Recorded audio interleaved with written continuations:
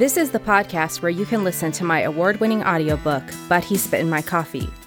I'm Carrie Williams, the author. Cindy Peller is our reader. If you haven't been with us since the beginning, I suggest going back to start with episode 1. 40. Devin swivels in a padded chair while Amy, our chirpy intake coordinator, describes the PRTF program at New Hope Treatment Center with the breathless enthusiasm of a travel agent pitching an all-inclusive vacation package. Hiking, bowling, swimming, gardening, drumming, yoga, crafts, movies. She arches perfectly contoured eyebrows at Devin. "Do you like chocolate cake?" He bobs his head eagerly. "We have the best chocolate cake here, and you can have as much as you like." I want to smack the Cheshire Cat grin off his face. This is not what I signed up for. Devin is not here to be rewarded for his horrific behavior. Amy's perky face freezes. She opens her mouth as if to say something, but then closes it, apparently at a loss for words. I turn to face Devin, reminding him with my unflinching glare that I know the score even if Amy doesn't. He stops spinning in the chair and hangs his head theatrically. I add, "He's here to learn to behave himself."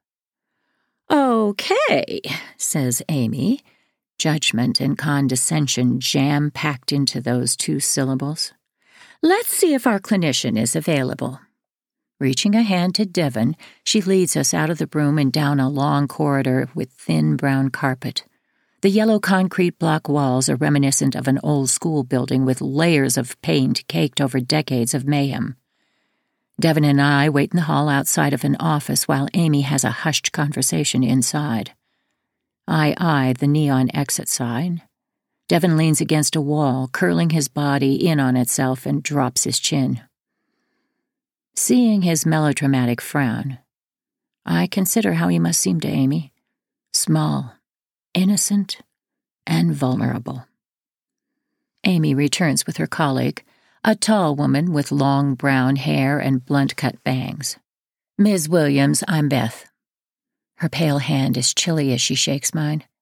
I follow her into the office, and Amy ushers Devin away, probably for a piece of that chocolate cake. The office is crammed tight with a desk, a tall filing cabinet, and 2 folding chairs. Coloring sheets and kids' drawings are taped to the walls, and a boxy computer monitor is on the desk. Beth sits and motions me to a chair. I remain standing. Beth says, "Amy tells me you have some concerns. Devin is going to see this place as a reward for his bad behavior." In that patronizing way therapists do, Beth doesn't respond. She fixes me with a patient gaze, which is incredibly awkward since we only met 2 seconds ago. Provoked by her silence, I finally blurt, "It's going to make him worse." "Tell me more about that." Condescension drips from every word, making me feel foolish, stupid. "He's having violent tantrums, rages," I say. Nonplussed, Beth lets the silence stretch. I already don't like this woman, and I can tell she's judging me. "He's bad at home. So we send him here to swim? To go to the movies? How does that make sense?" Then, like a car out of gas, I splutter, lurch, and stall out.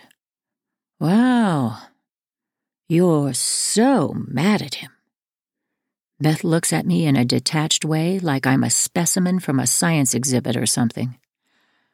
"I don't understand what a little boy could have done for you to be so mad at him." Choking on my outrage, I reach for the doorknob. "I can't leave him here. I just can't. Wait, please." Beth motions me back. "Let me explain our philosophy." With reluctance, I settle into the chair. I don't want to disappoint Brianna and Anaya after they worked so hard to get us in here. Beth explains how, when a child experiences abuse or neglect at an early age, their brain does not develop normally. She tells me about the specialized therapeutic model they use at New Hope to treat this. We'll identify underdeveloped areas of Devon's brain. Then we'll use therapeutic activities and interventions to stimulate development of those areas.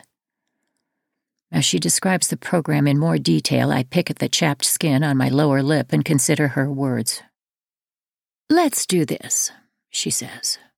"Leave Devon here, go home, and do some research on our model, then see how you feel." Before deciding, I need a few minutes to think. Passing under the neon exit sign, I pull out my cell phone and call Becky. My words come out around a sob. "He's going to get worse here.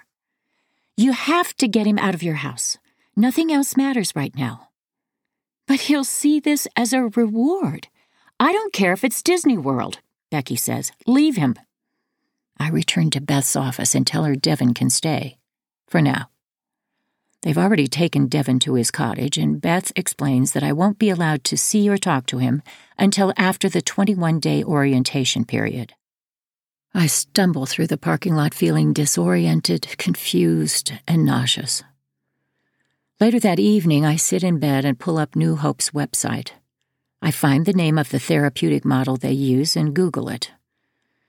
When a child experiences trauma, the areas of the brain that are affected depends on their stage of development at the time when the trauma occurs. Like a domino effect, if lower parts of the brain are underdeveloped, higher levels may not develop properly.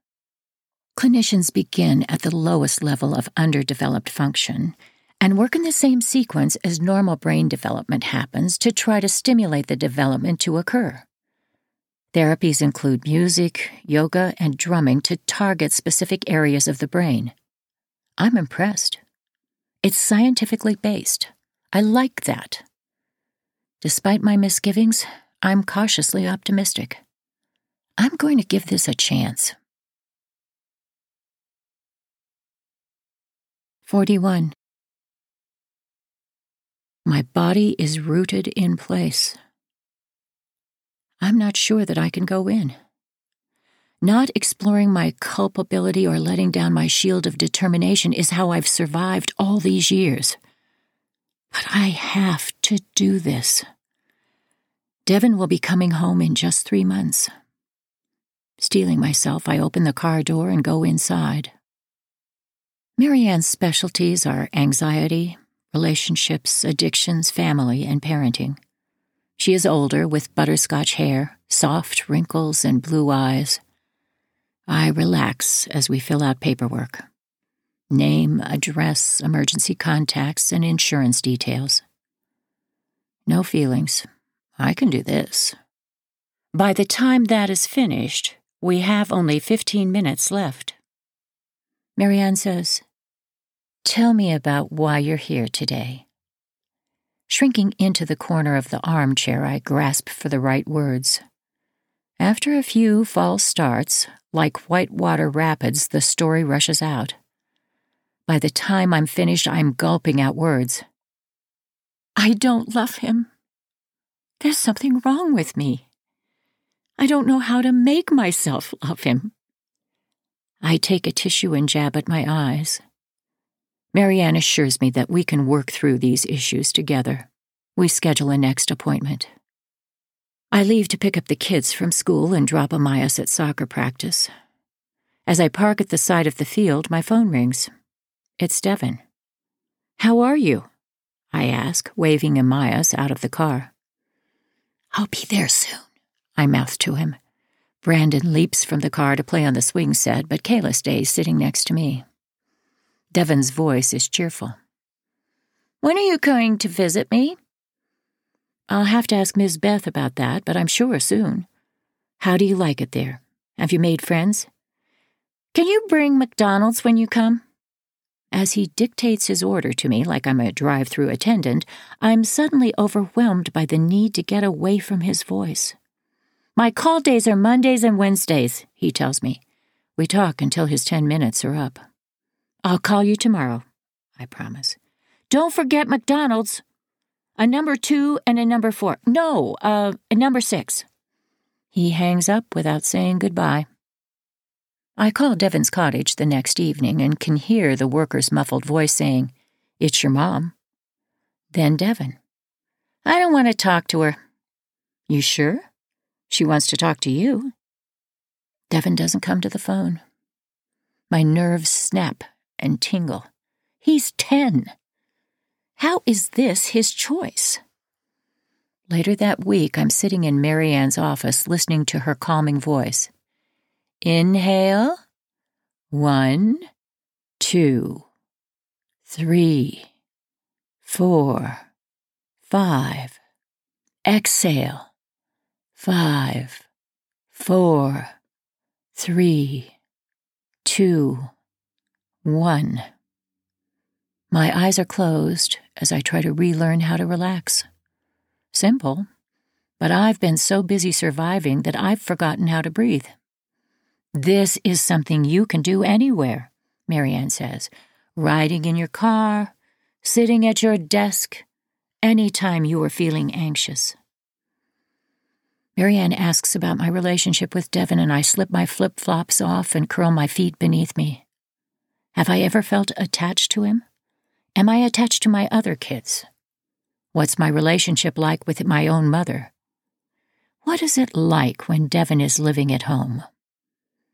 How do I feel now that he's gone? Great. I feel great. And that's the problem. I hide my new candy pink acrylic nails under my thighs. Since Devin's left, I've had my eyebrows waxed too, into a sophisticated arch. Kayla calls them my angry eyebrows, but I think they make me look younger. I've started reading a novel and bought tickets to take the kids to the circus. Even so, I'm not enjoying this new life. New Hope is a mistake, and it's going to come back to bite me worse than before. Devin has won, and he's going to be impossible for me to manage. He's escaped consequences. In my daydreams, he taunts me as he skips to the pool, surrounded by boys and girls in bright swimsuits, chocolate frosting smeared around his mouth. It doesn't make sense.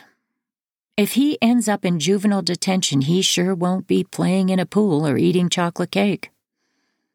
Mary Ann patiently listens to my diatribe. Then she asks, "Have you thought of trying some medication for your anxiety?" I haven't. She tells me I've developed PTSD based on my symptoms of irritability, hypervigilance, severe anxiety, social avoidance, and sleep disturbances. I brush this off. PTSD from being a mom? But Becky makes an appointment for me with my primary care doctor to request an antidepressant. 42. Powdered donuts are Devin's favorite. Pro. Beth will think I'm a good mom. Con. I can't reward Devin for his bad behavior. Pro. I really need Beth to think I'm a good mom. I leave the shop with my usual coffee and a powdered donut in a waxy white bag. By the time I reach New Hope, I've changed my mind. I throw the bag in the trash can as I walk into the main building. Devin is already in Beth's office.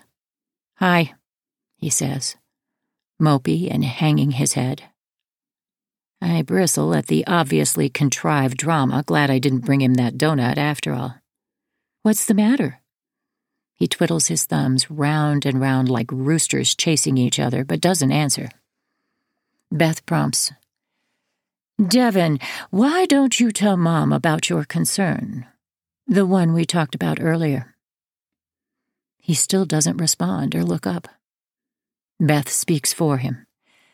"Devin has had a few rough days because he's been trying to process his hurt feelings over you not calling him like you promised." I straighten in my chair. "I called every night." I count it out on my fingers. Thursday, Friday, Saturday, Sunday, and Monday I called. You refused to come to the phone. Isn't that true, Devin? I demand. He doesn't respond. "Are you sure staff didn't tell you that your mom was on the phone?" Beth's voice is as soothing as aloe vera on a sunburn. Maybe you didn't hear them or got confused?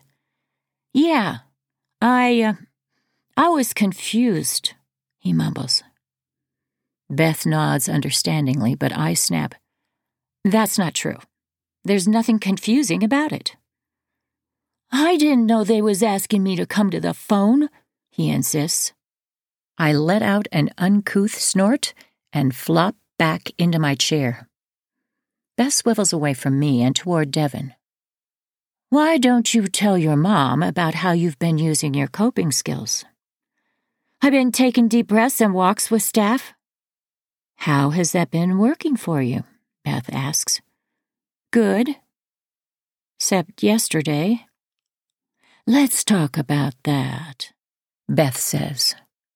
He gnaws on the skin around his thumbnail.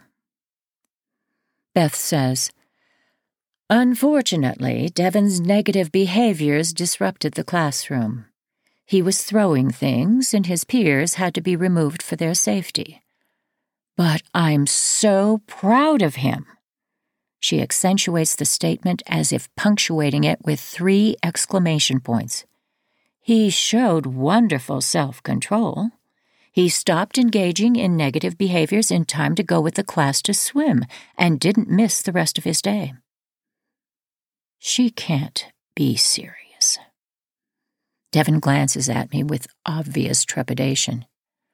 I ask, He went swimming? What was his consequence? We don't consequence kids here, Ms. Williams. We focus on rewarding good behaviors. Devon has his eyes fixed on the floor, but in the profile of his face, I see a smile round his cheeks. Beth must read the dismay and shock on my face because she motions for Devon to stand. Say goodbye to Mom now. It's time to go back to class. 1,000 ants race under my skin as I attempt to mentally regroup while Beth is gone. She returns and fixes her gaze on me and waits. He'll just do it again, I splutter, halfway to hysteria. I can barely string words together. Now that he knows he can. All he learned is that he can misbehave when he doesn't want to do something, then stop being bad when he wants to do something else. If we consequence kids, it's all we'll be doing, and we won't be able to do therapy, she says. When Devon has an incident, the goal is to move on as quickly as possible. Nothing is gained by giving him a consequence. How does he transition home, then? I can't ignore the bad behavior and not give him consequences at home. That might work here, but not at home. As we address the underlying issues, the negative behaviors will diminish. No child is bad on purpose. Her tone is shaming, and I am shamed. I mull over the family therapy session as I drive home. It seems that Beth didn't know who to believe about the phone calls, me or Devon. Stopping at Walgreens, I pick out a small notebook with a pink polka dot cover and snappy elastic clasp. Waiting in line to check out, I claw at my forearms, wanting to peel my skin off. I take out my bottle of antidepressants and swallow a pill. Not remembering if I took one yesterday, I swallow another. I don't have to wait long to christen my new notebook. That evening, the nurse calls and I write the date and time and take notes as she speaks. New Hope nurse call. Devon throwing tantrum for over 3 hours in quiet room. Nurse asking permission for PRN. I don't know what the acronym PRN stands for, but Devon has had them before. A nurse at Eastside once explained to me that PRNs are injections of calming medications like Benadryl. What upset him? I ask. The trigger seems to have been his family therapy session this morning, the nurse from New Hope says. They're blaming me for his meltdown? I add to my notes. Trigger? Mom. 43. I pull onto the long wooded drive and follow the winding road to the main parking lot of New Hope's campus. Devon has had time to settle in, and this is our first family visit. You need to act like you want to see Devin, I say to a chorus of groans from the kids.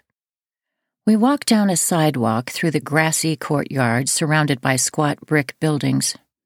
It's a sunny Saturday morning, but no one is outside except for us. We pass a gangly metal swing set, benches, and a basketball hoop atop a small concrete pad. The cottages are small rectangular buildings, each occupied by up to 8 kids.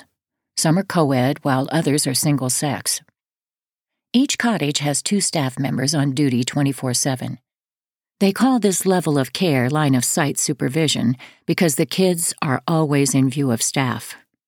At night, when the kids sleep, the staff checks on them every 15 minutes. The first cottage that we approach is called the Beehive. I laugh and wonder who thought that name was a good idea. Amias runs ahead to read the sign on the next building.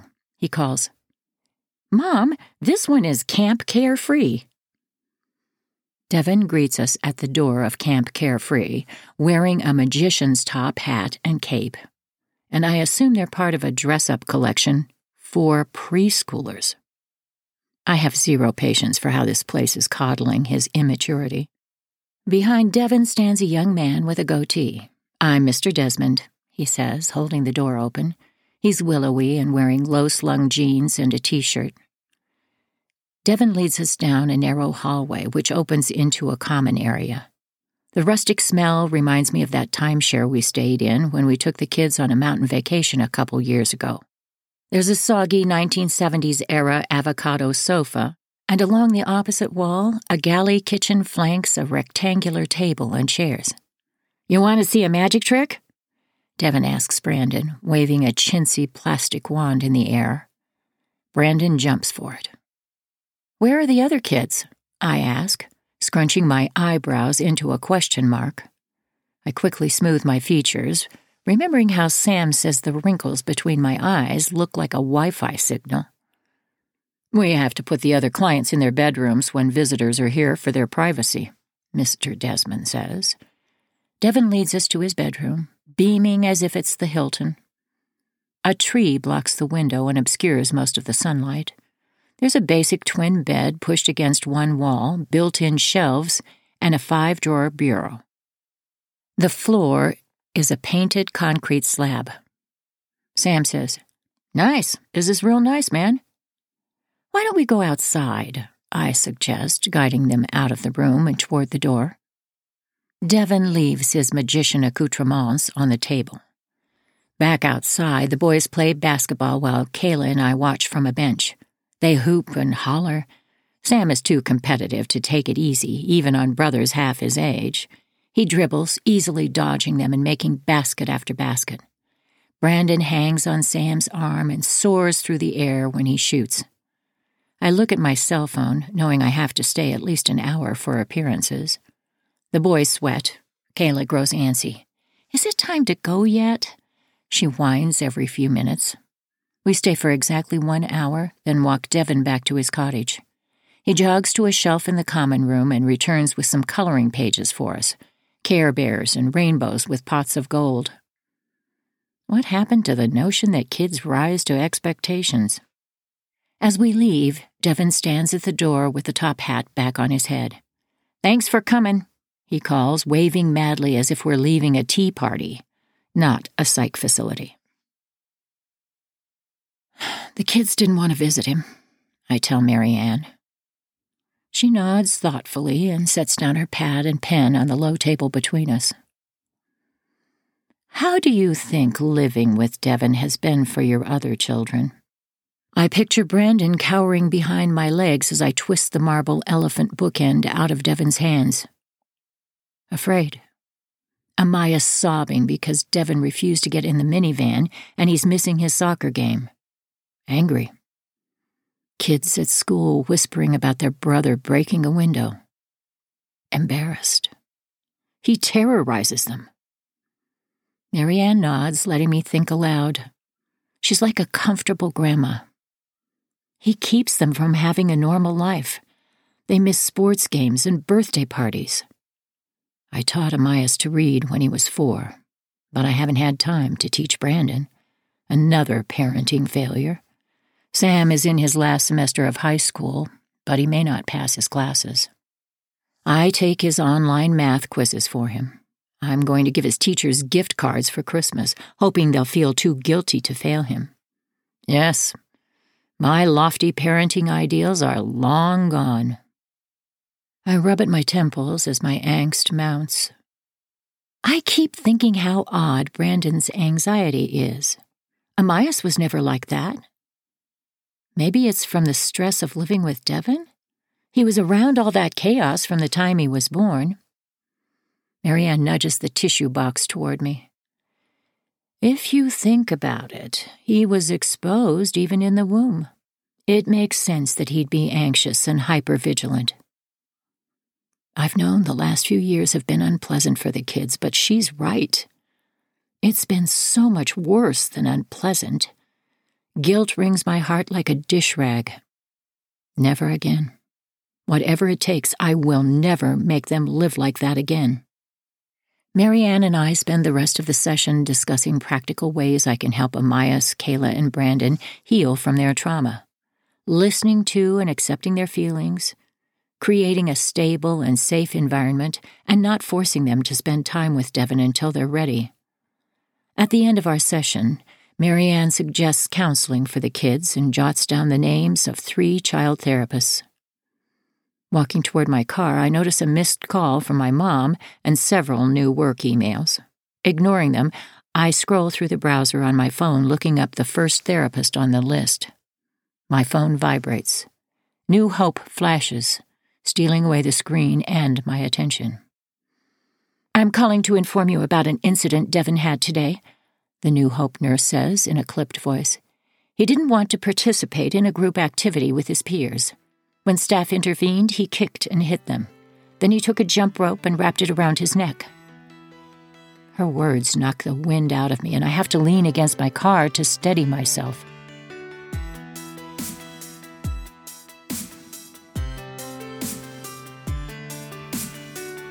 This has been But He Spit in My Coffee. Join me for the next episode to find out what happens next.